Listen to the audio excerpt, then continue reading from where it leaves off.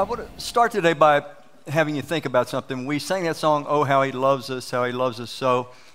And I know that each and every one of you have people in your life that you love. And I want to ask you a question that we'll bring back a little bit later.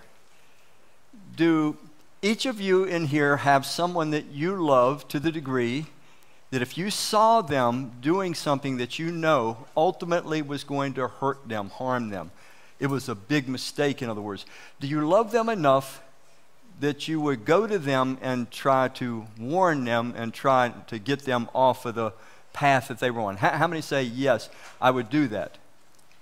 Okay. Let me go a step further. What would you say about this? Supposing that the person you care about, the person you love, that they are going in such a dangerous direction, and you've tried to persuade them personally, gently, but that hasn't gotten anywhere. How many of you, if you really believe that it was the last thing you could do to persuade them off a destructive path, how many would be willing to do something? We call these things today interventions. Everybody familiar with what I'm talking about? You know, where various key people in this individual's life come and you're kind of just surprising the person with your presence. It is a very humiliating, difficult thing for the person that's being intervened for. But how many of you, if you thought that was the last action I could do to try to save someone from sure destruction, I would actually risk humiliating them, getting them angry at me. I would call for an intervention to try to stop them from the course they're on. How many would do that? Can I see your hands? And you would do that because you love them, you care about them. All right, tuck that away. We've been in a series called Steadfast, and what I've said throughout the series is that steadfastness is this crucial trait in life. It is the key to success on so many different levels, whether it's relational or professional and many other ways, personal development, character development, spiritual development, and all these things. Each week I've given you the name of the title and then just some synonyms.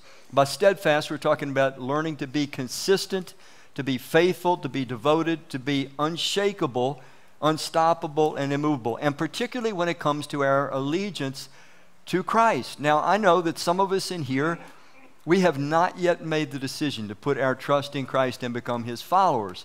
Nevertheless, you're here today, which is indicative that God's got your ear somehow, and you're at least in a process, and maybe this day you'll consider doing what I did at age 23, putting your trust in Christ and become His follower. But for we that are followers of Christ, we want to be unshakable in our devotion to Him, unstoppable in our service, and immovable in never shrinking back to tell people the truth about our loving God and about life as He reveals it in His Word. Now, the first three messages in this series, we dealt with things like the incentives, for steadfastness, and last week we dealt with the foundational secrets to steadfastness. The first one, we dealt with challenges to steadfastness.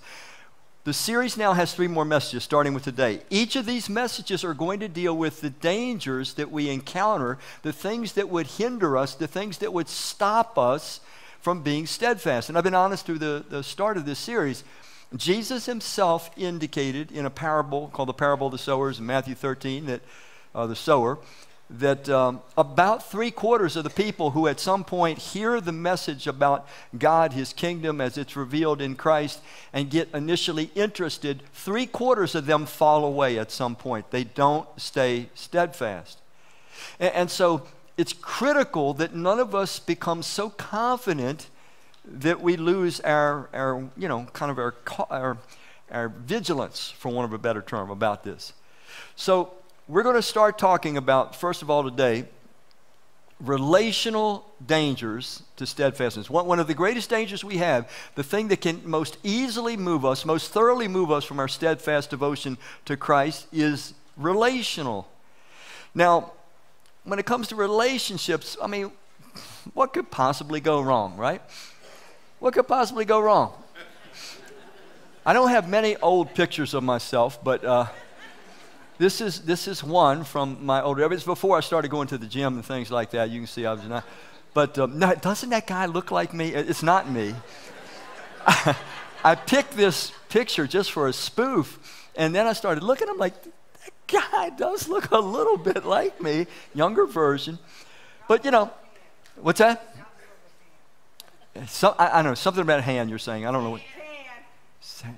More of a tan, yes. I get whiter and whiter as the summer goes on.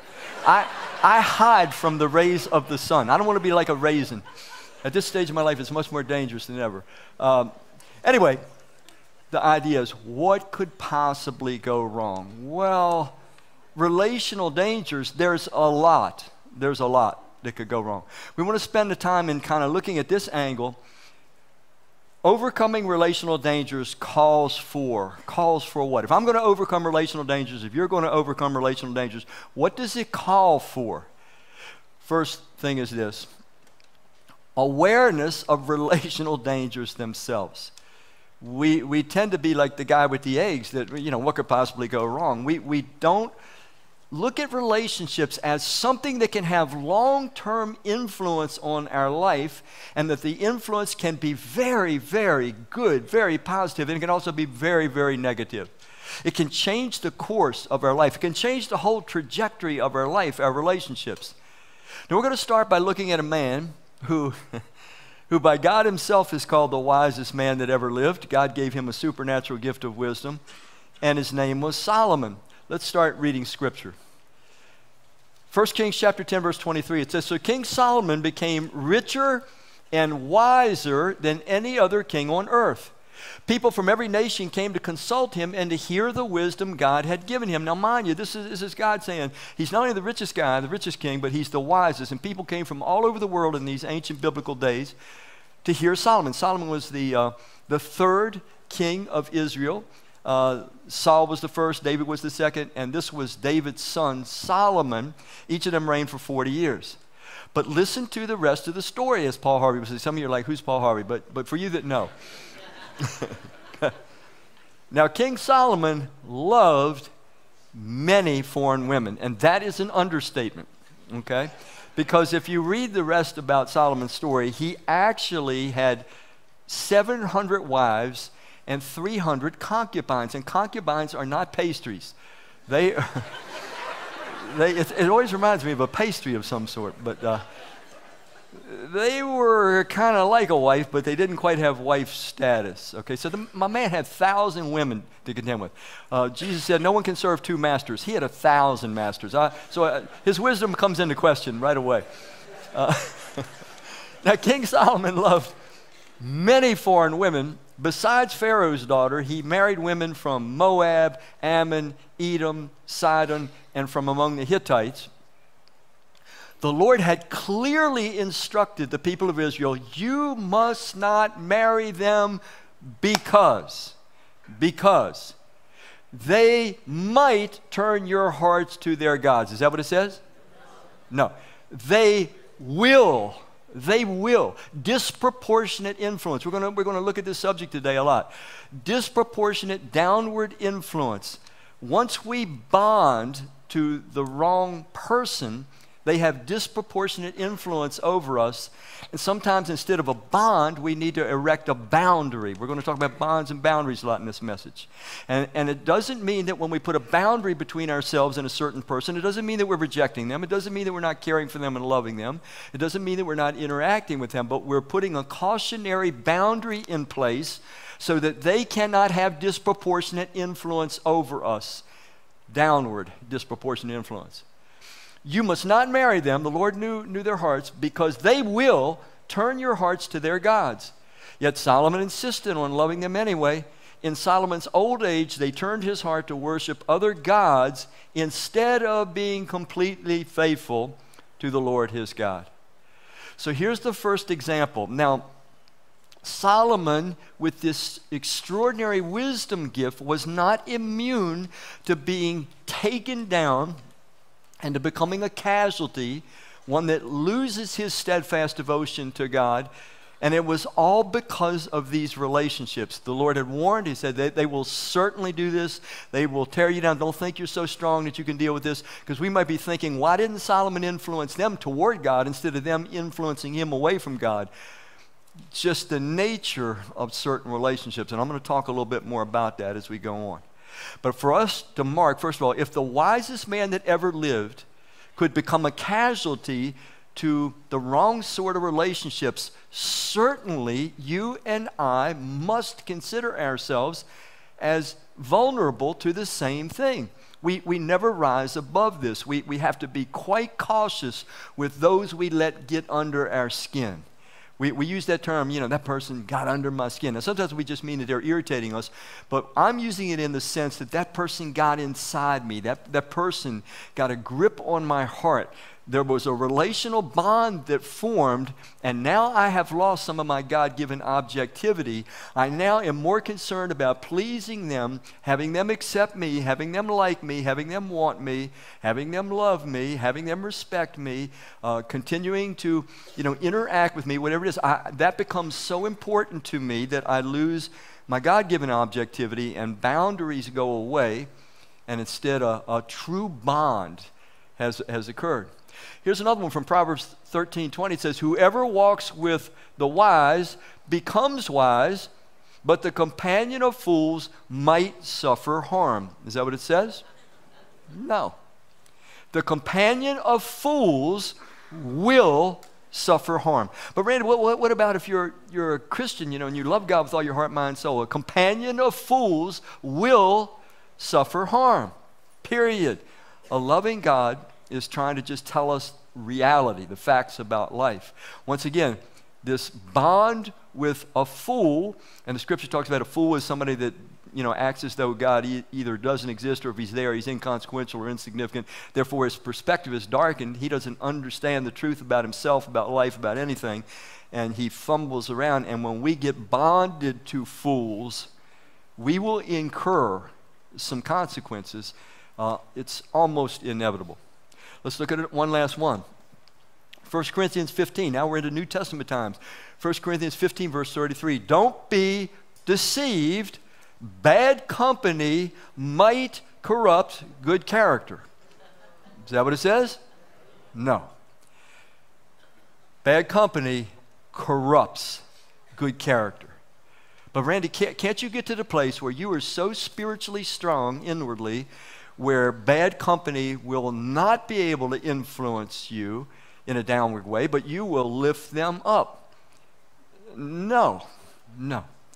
I had an unusual occurrence this week. A kid from one of my first experiences in a youth group. I started this youth group back in 1975. It went from 1975 to 1980. I moved up here in 1980. And these kids have stayed in touch with me to some degree throughout all these long 40-some years.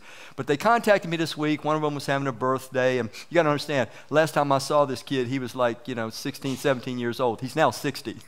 But I had the picture in my mind of the 17-year-old. Well, they called me in on the call, and it was wonderful to reconnect with them and all like that. But with that youth group, I used to do this illustration regularly. I would try to explain some of these concepts to them about, bonding to the wrong kind of people. And so I would pick the strongest kid in the youth group, and, I would have them get up on a table, and I would sit on the floor. Now, I was always a little guy, but I was even littler than them. And so I'd sit on the floor, and they'd be up on the table, pictures, and we'd grab hands. And I would tell them, pull me up. Well, I don't care how strong the kid is. You can't pull me up. When I'm on the floor and you're on a table, you cannot pull me up. And then when I'd made my point, I would just jerk the slightest bit, and I would take that big kid right down like it was nothing.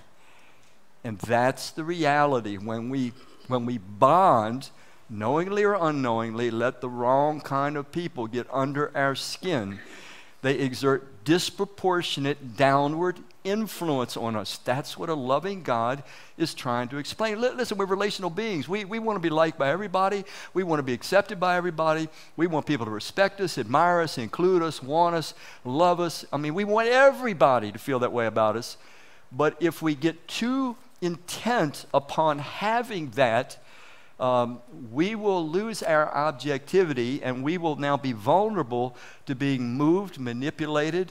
Our value systems will change, the way we talk. So, some of you know just what I'm talking about. You got people right now in your life that when you get around them, they sort of pull out a different version of you. You already know the you that they want to see and hear, and you so care about retaining your bond with them that you become Not the you that you might be now, not the you that wants to follow Christ and loves the will and word of God, but you become the you that you know that they want to hear. It might be somebody in your family, your workplace, it might be an old friend, and you revert to some degree.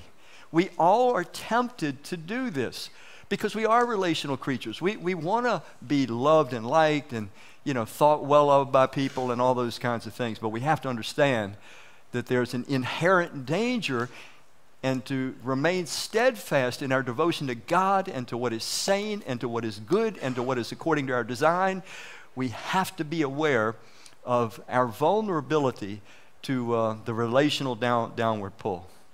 Now, I want to take this on another level and explain a little bit more to you. Our typical relational foundations are built like this. Typically, we end up in relationships with people by association. It might be a co-worker, it might be somebody in the neighborhood, it might be a friend, it might be a family member. So association is the basis of some of our relationships, or at least the start. Affinity, you might like to hunt, fish, crochet, jog, whatever it is, run. So affinity brings some of us together. Amusement. Now, amusement, Solomon, I want to point out, Solomon had a lot of these going, but his amusement was having 700 women that were his wives and 300 that were not, but were, for all practical purposes, his wives. He was attracted to them. Solomon had admiration, but mostly Solomon entered into these marriages because of the advantages politically. When you married into royalty, the daughter of some other kingdom, you usually had peace with that kingdom. So sometimes we get involved with people in relationships because there's advantages. Sometimes, more than often, it's attraction, physical attraction, admiration. Sometimes we just meet somebody and we can't explain what it is, but there's something cool about them. We just kind of like them. And then, of course, affection. Now, I want to kind of show you one thing that's missing in this list. Here we are. Allegiance to Christ. Now, allegiance to Christ, if we are followers of Christ, it needs to be up here. Up here. It needs to be the sifter of all these other things that cause us to become related or involved with people or bonded with people to a certain degree. And that allegiance to Christ needs to be the creator of appropriate boundaries so that these other things don't disproportionately affect us and we are bonded to someone before we know it because of some of these other lesser important levels. Now I'm going to show you what this is like. If I could go to my next slide. Here's how we can measure the relational vulnerability that we have. Relational vulnerability. The degree, let this say again, the degree of desire or feeling of need determine the level of bonding vulnerability. In other words, how much do I desire this relationship? How important is it to me? How much does it mean to me? Let's go further. How much do I need this relationship? Those will determine how vulnerable I am to be disproportionately influenced downwardly. I have let them under my skin.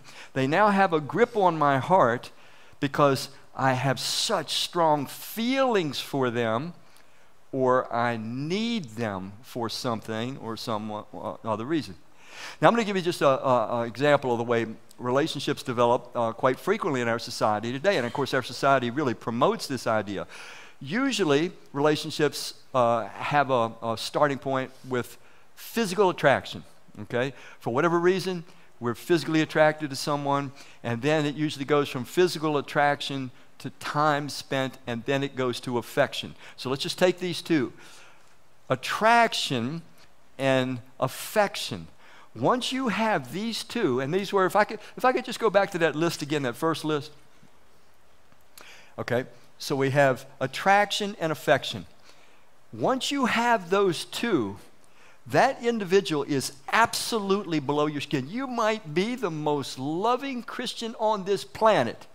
You might love God's word. You might believe it to the core of your being. You trust that everything God says is for your good. He knows what's best, wants what's best, and you are bought and sold out, and you know.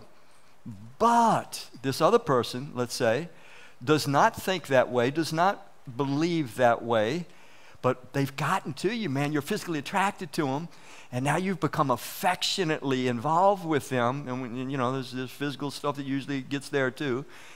And your bond will gradually, if not quickly, deteriorate your allegiance to Christ. Because you need that person too much. You want them too much. And that will trump your ability to build intelligent, God-honoring boundaries that are good for you and would be better for them as well. Does that make sense? Degree of vulnerability. If I could go back to that other slide now. Relational vulnerability. Degree of desire or feeling of need determine the level of bonding vulnerability. There is a healthy Spirit-given objectivity that God wants us to maintain, and it's that I look at that person through the lens of God's eyes, God's Word, God's will, and I treat them appropriately the way that God would want them to be treated. And to do that, though, I have to keep healthy boundaries. And I have to learn to relate to different people in different ways. Okay? We'll get to that in a little bit.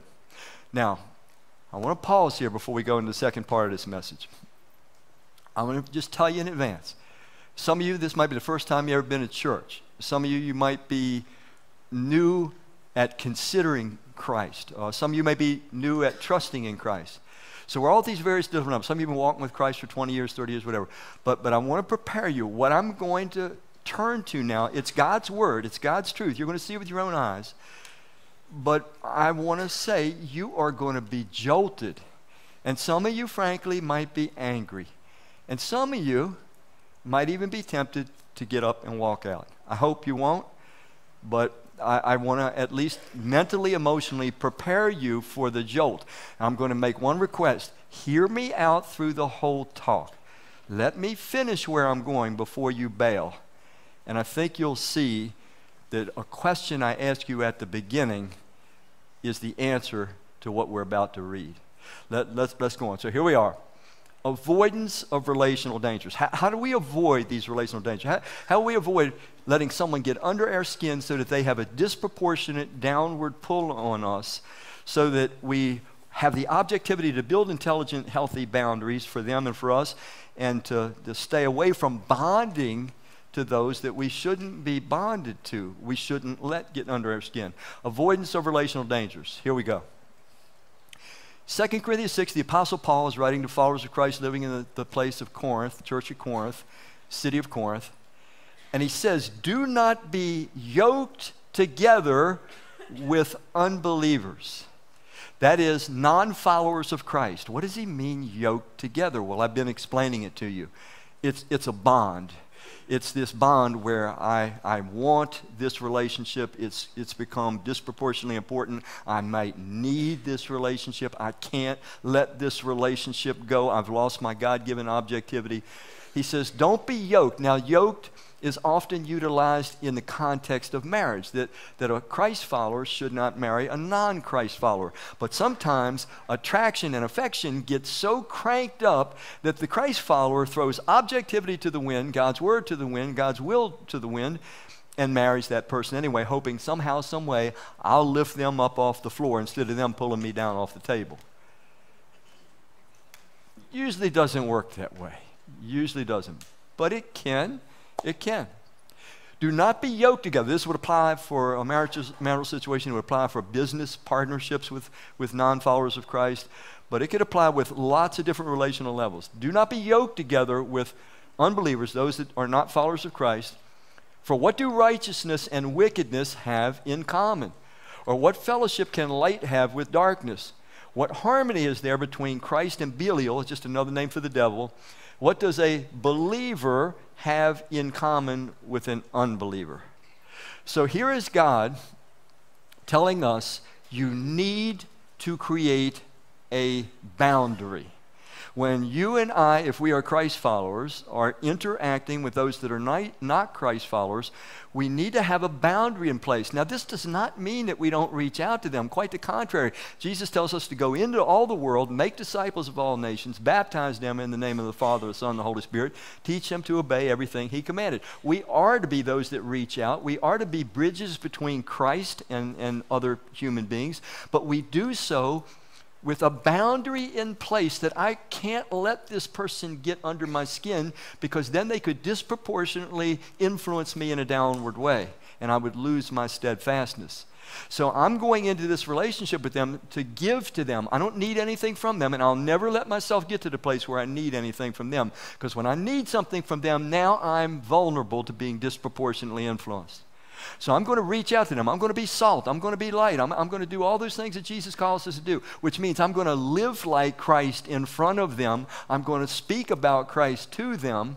That's how we're salt and light. If we don't show it and if we don't say it, we're deficient as salt and light. So we're going to do that, but we're not going to be yoked. We're not going to let them get under our skin so that we are vulnerable to compromising on God's truth. That's not good for them. That's not good for us. Man, I got a little tickle in my throat too. I heard somebody out there coughing. Okay, let me go on. This is the continuation of that passage. This is just the next verse. Therefore, come out from among them and be separate, says the Lord, and I will be a father to you, and you will be my sons and daughters, says the Lord Almighty. So there's a boundary, a separation that God says we have to put in place when we are interacting with those that are not yet followers of Christ. Now there's the second level. So that's the first boundary, the follower of Christ, the non-follower of Christ. This next one is going to jolt you. This next one's the one that you're going to be uncomfortable with. It is a boundary that God says we must put in place with those that say they are followers of Christ, but whose lives do not manifest that in a consistent fashion. So I'll just let the scripture speak. 1 Corinthians chapter 5, the Apostle Paul once again, he says, I wrote in my earlier letter not to associate with those who sin sexually.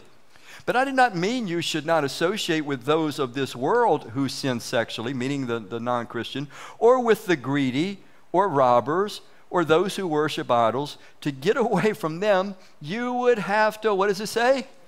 Leave this world. So they had asked Paul questions. He wrote them back, and he could see they were confused. They thought, the Corinthians thought, Paul was saying, don't have anything to do with anyone that is practicing sexual sin, or they're greedy, or they're robbers, or they're worshiping idols. And Paul is saying, no, you'd have to leave the whole world. You can't do that. Let's go on. I'm writing to tell you that you must not associate with those who call themselves what? So this is someone that says, I am a Christian. I am a Christ follower. But Paul says, but no matter what they say, do not associate with those who call themselves believers in Christ, but who sin sexually, or are, what's the word? Greedy, or worship idols, or abuse others with words.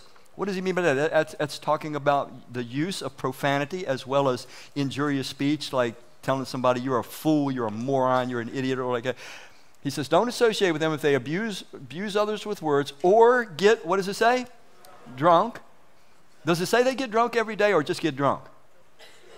So every day was just my throwing that in, right? So Paul is saying if they get drunk at all, then am I on target there? Okay. Who get drunk or cheat people, do not even eat with people like that. Now I told you this is going to be uncomfortable. It's going to be bumpy. Okay? So what does this mean? This sounds harsh. Let's read a little further. Well, actually, let me go back. Let's go back to that other one before I go there. I don't want to go there quite yet. This sounds to me like judging people.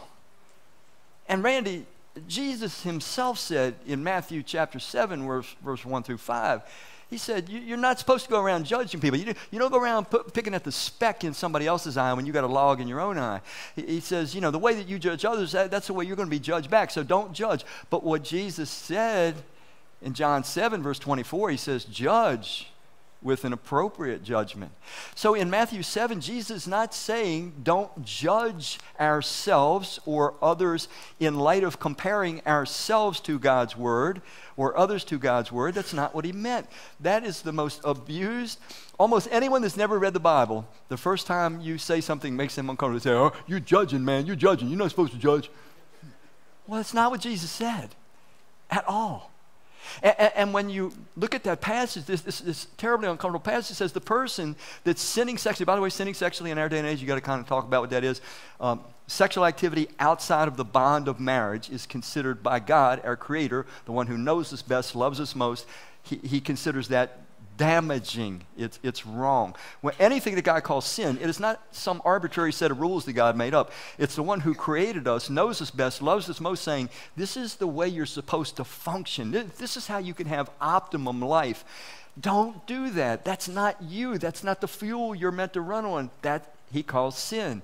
Rightness or righteousness is what fuels us, builds us, blesses us. So God's not some fuddy-duddy trying to spoil our fun. He is someone that says, I know how you're wired. I made you. And this stuff is cancer to you. It's poison.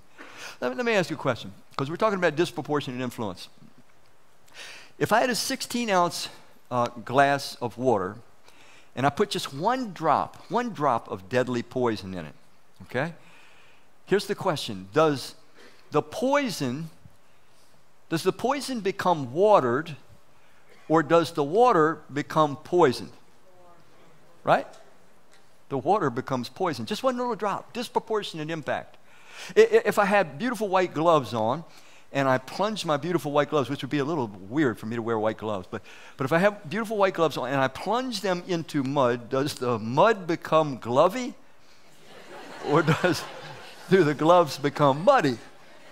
Disproportionate effect of anything that God calls sin.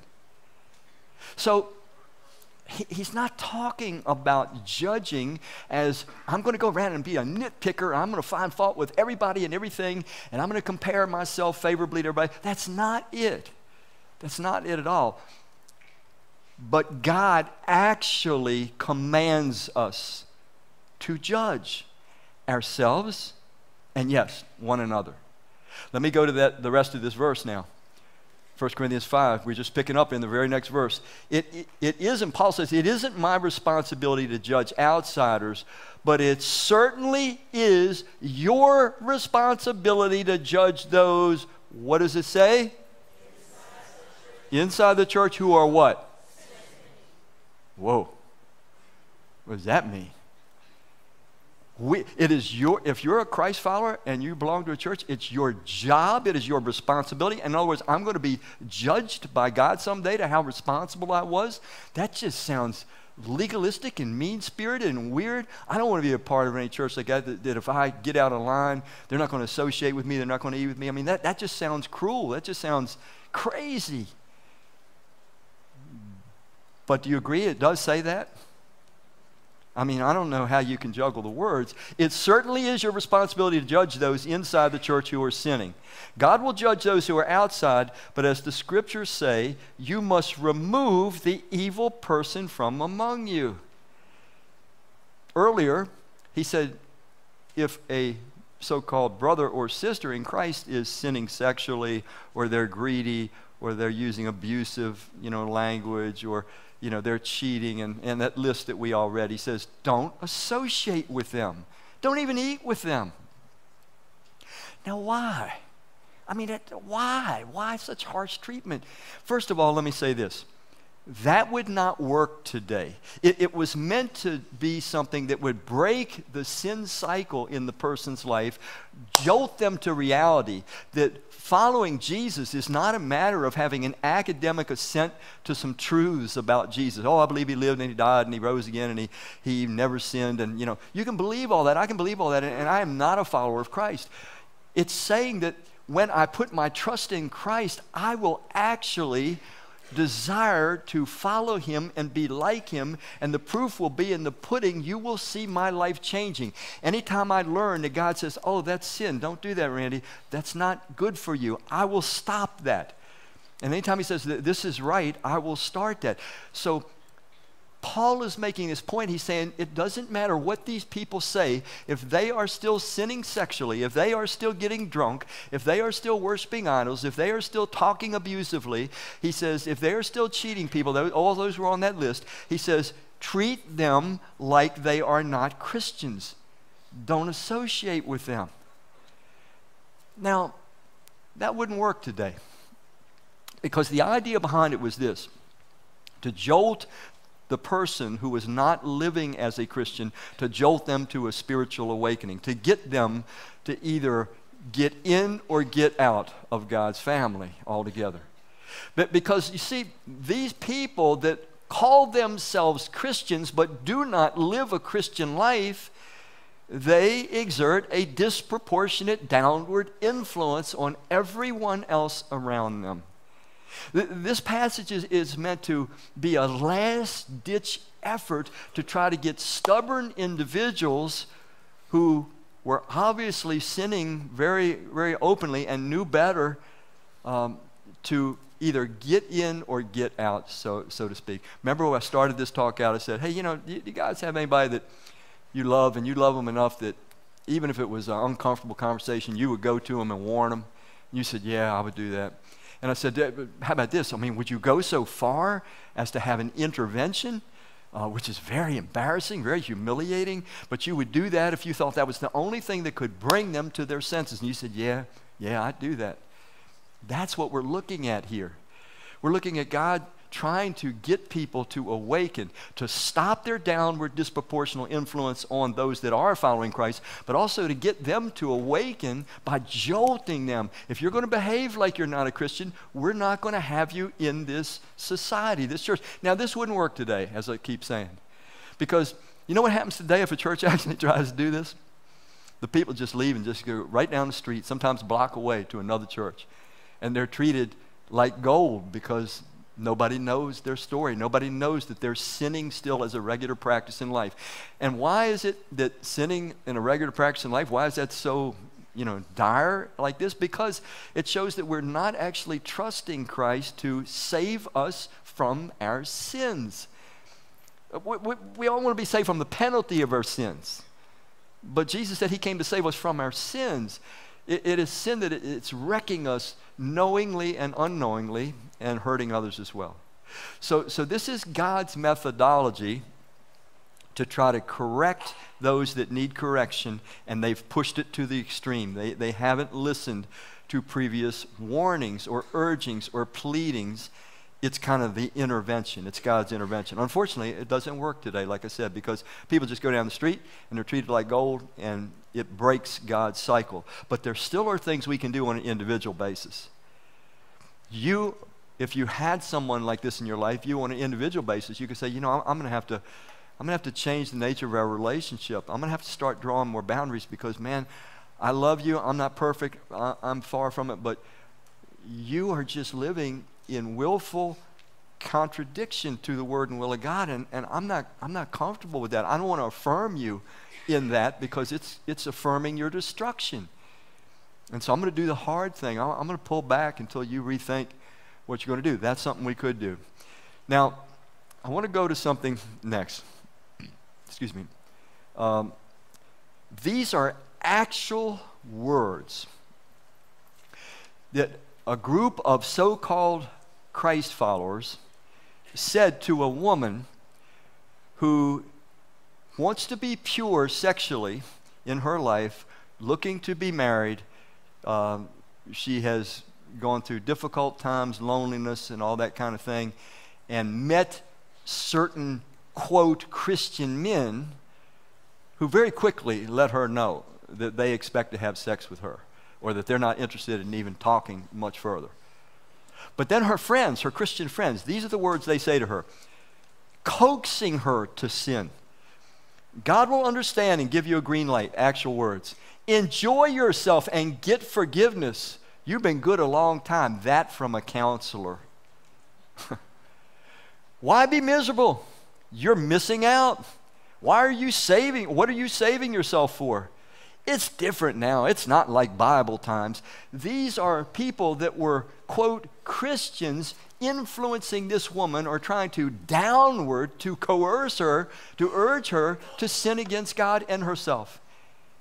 Thankfully, she didn't listen. She didn't resist. But these Christians have a disproportionate effect because they claim they're fellow brothers and sisters in Christ, and their words are really, hey, man, everybody's doing it, so, what's the big deal? Just get forgiven. Just enjoy yourself, man. Life's passing you by. This is terrible, terrible counsel. And this is why God says we have to put very clear boundaries when an individual is resisting God's truth, they're not living a Christian life, they're not even attempting to live a Christian life, and then their influence is disproportionately affecting others in a downward way. Now, before you get so angry at me, I want to show you the steps that are supposed to precede this kind of drastic disassociation. Here we go. Galatians 6:1, it says, "Dear brothers and sisters, if another believer is overcome by some sin, you who are godly should gently," and what's the word? Humbly help that person back where? Onto the right path. Clear change of conduct. We've got to get this nonsense out of our mind that relationship with God is just based on a set of beliefs that we hold. Okay? Yeah, there are beliefs that we hold, but those beliefs are meant to convince us that our lives actually need to be and will be changed. And if our lives are not changing, we may call ourselves a lot of things, but we're not going to fit the description of a real Christ follower. Randy, you're making it sound like you got to be perfect, man. Nobody's perfect. So what's the difference? We all need forgiveness, yes. But here's the difference, the big difference. The real Christian, they go to God's word, they take it as God's will, and they pursue it with all their heart. Yes, they may be stuck, they may be struggling, they may have developed habits that they can't quickly get rid of, but they want to be all that God calls them to be. They are convinced that the most beautiful life, the right kind of life, was evidenced in Christ, and they are trying not to sin. They are trying to eliminate sin, and they are trying with all their heart to walk righteously. A little baby falls down a lot when they first start to walk, but they're not trying to fall down, they're trying to walk. There's the big difference. So, evidently these people in Corinth, others had already gone to them in this way, gently and humbly. They tried to help them back on the right path, and be careful not to fall into the same temptation yourself. A, quote, Christian, or someone that calls himself a Christian, their words have heavier impact on a fellow or another Christian, and they can lead a person into temptation. Everybody's doing it, man. You're missing out on all the joy. Next thing you know, the Christian's thinking, oh, well, maybe I am. And this is how it happens. Let me go on. So that gives us a little bit of technique. So the technique is we go humbly, we go gently, we go personally, okay? And we try to restore them to the right path. Now, this is qualifications. Who should do this? Paul says, personally, I'm convinced about you, my brothers and my sisters, that you yourselves are full of, what is the word? So their motives are pure. They're not taking any joy in going to someone and correcting them, confronting them. Their will is good. They have good motives. You're full of goodness. You're amply filled with all what? Spiritual knowledge. It is not for someone that is not familiar with the Word of God, which is how we know the will of God. It is not appropriate for someone to bungle their way into someone else's life and try to be corrective. Okay, you need to know what God's will is, and we only find that through studying of God's Word. So they got to have good motives, full of goodness, spiritual knowledge, and competent to admonish. Now, this is the Amplified version, so it's all trying to communicate the same Greek word. The Greek word there is noutheteo, and it means admonish, counsel, and instruct one another. The idea of the word noutheteo, it is we're going to someone to warn them, to put them on the path, but we're doing it with humility and gentleness, and we want to restore them. We want to help them. We want to even have words of wisdom to show them why the path that they are on is not good for them, not good for others around them. It's a very careful kind of a process. Let me look at one more to show you that this noutheteo, this warning, this kind of counseling of one another should be normative. You must warn each other every day while it is still called today, so that none of you will be deceived by sin. And what will being deceived by sin cause? hardened against God. Look what happened to Solomon. It says that when Solomon was in his, not his young age, not his middle age, in his old age, when he should have known best, when he should have been at his best, he compromised. He cared too much about the relationships in his life that were disproportionately pulling downward, and his heart became hardened toward God, and he wasn't completely devoted to God, it says at the end of his life. This is what happens. It's a hardening of the conscience. Things that used to disturb us and we wouldn't even consider, all of a sudden we're doing those without any disturbance, and we're maybe doing these things habitually. We all know this cycle in here. So this is the reason behind it. It says that God's antidote is that we warn each other. We communicate with each other. Now, you can't just go bungling up to a stranger and do this, obviously. It's got to be done appropriately within appropriate context. One more. I want you to see that this warning process, or this instructing and admonishing, it's normative for Christian development.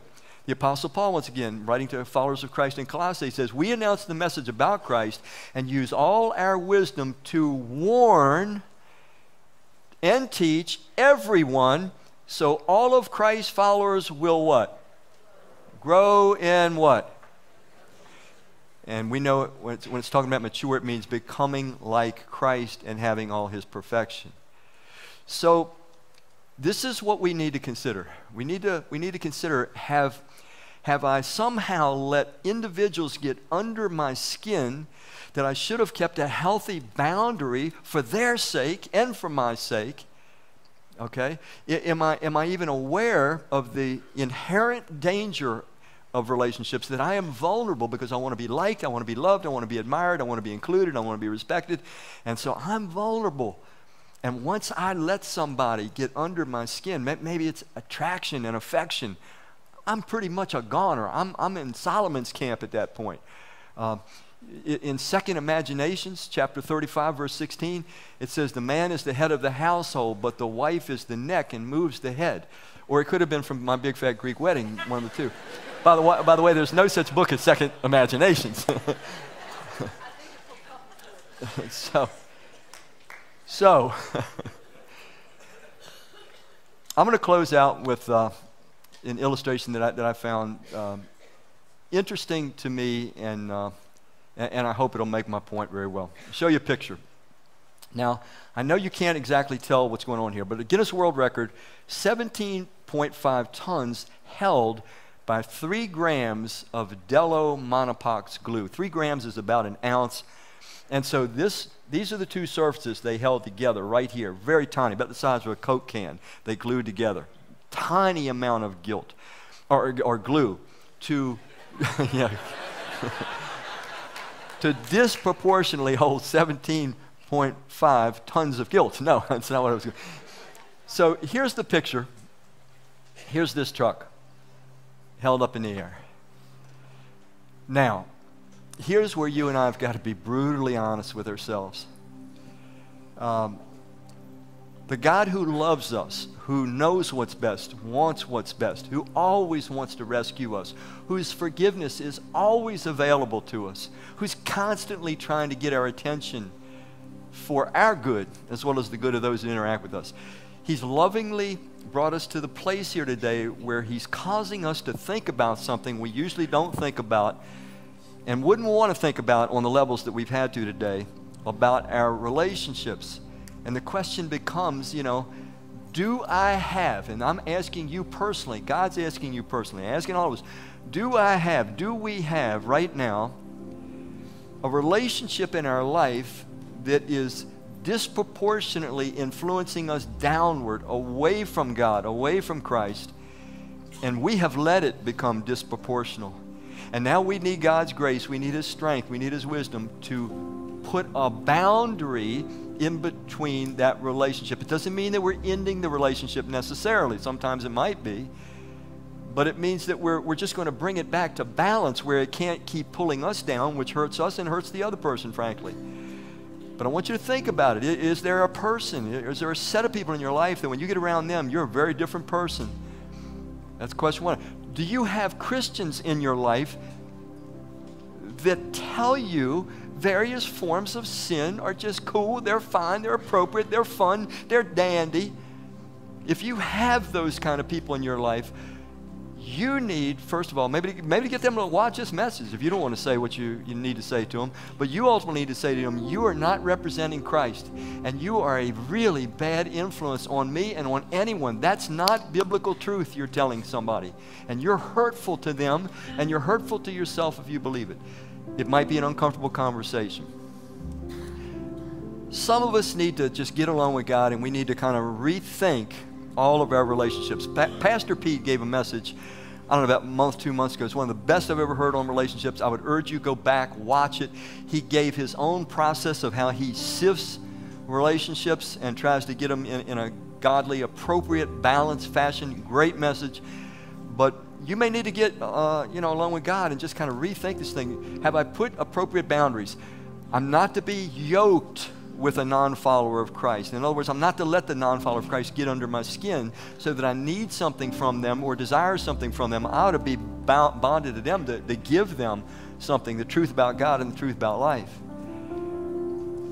Here's the really tough one. Am I one of those, quote, Christians that the Apostle Paul wrote about who he's saying should be disassociated because I myself am still practicing sin openly in certain areas. I'm not fighting it. I'm not resisting it. I'm not doing anything to eliminate it in my life. I'm not trying to grow.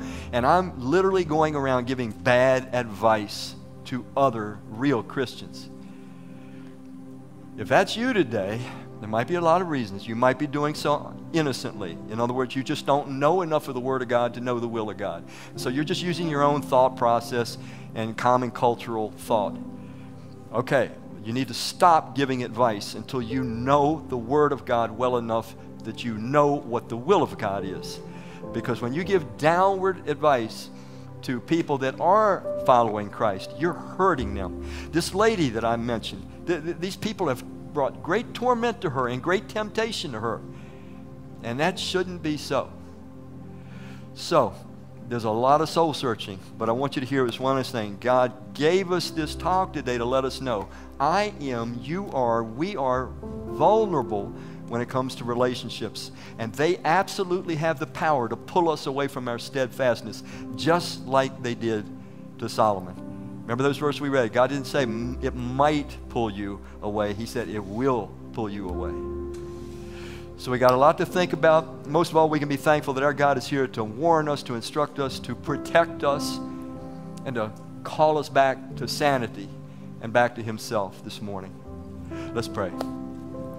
Father, we thank you that you love us so much. You speak the truth. You speak the truth when we want to hear it. You speak the truth when we don't want to hear it. But most of all, you speak the truth when we need to hear it the most. Please give us the objectivity and the concern of soul to get alone with you, to receive from you, that we might be built up, strengthened, we might have healthy boundaries and healthy bonds that will honor you, that will bless others, and that will bless us and keep us steadfast forever. We ask these things in Christ's name. Amen. Would you stand your feet with this church? Let's sing this before we go. My hope is built. Miss Christine, lead us. My hope is built.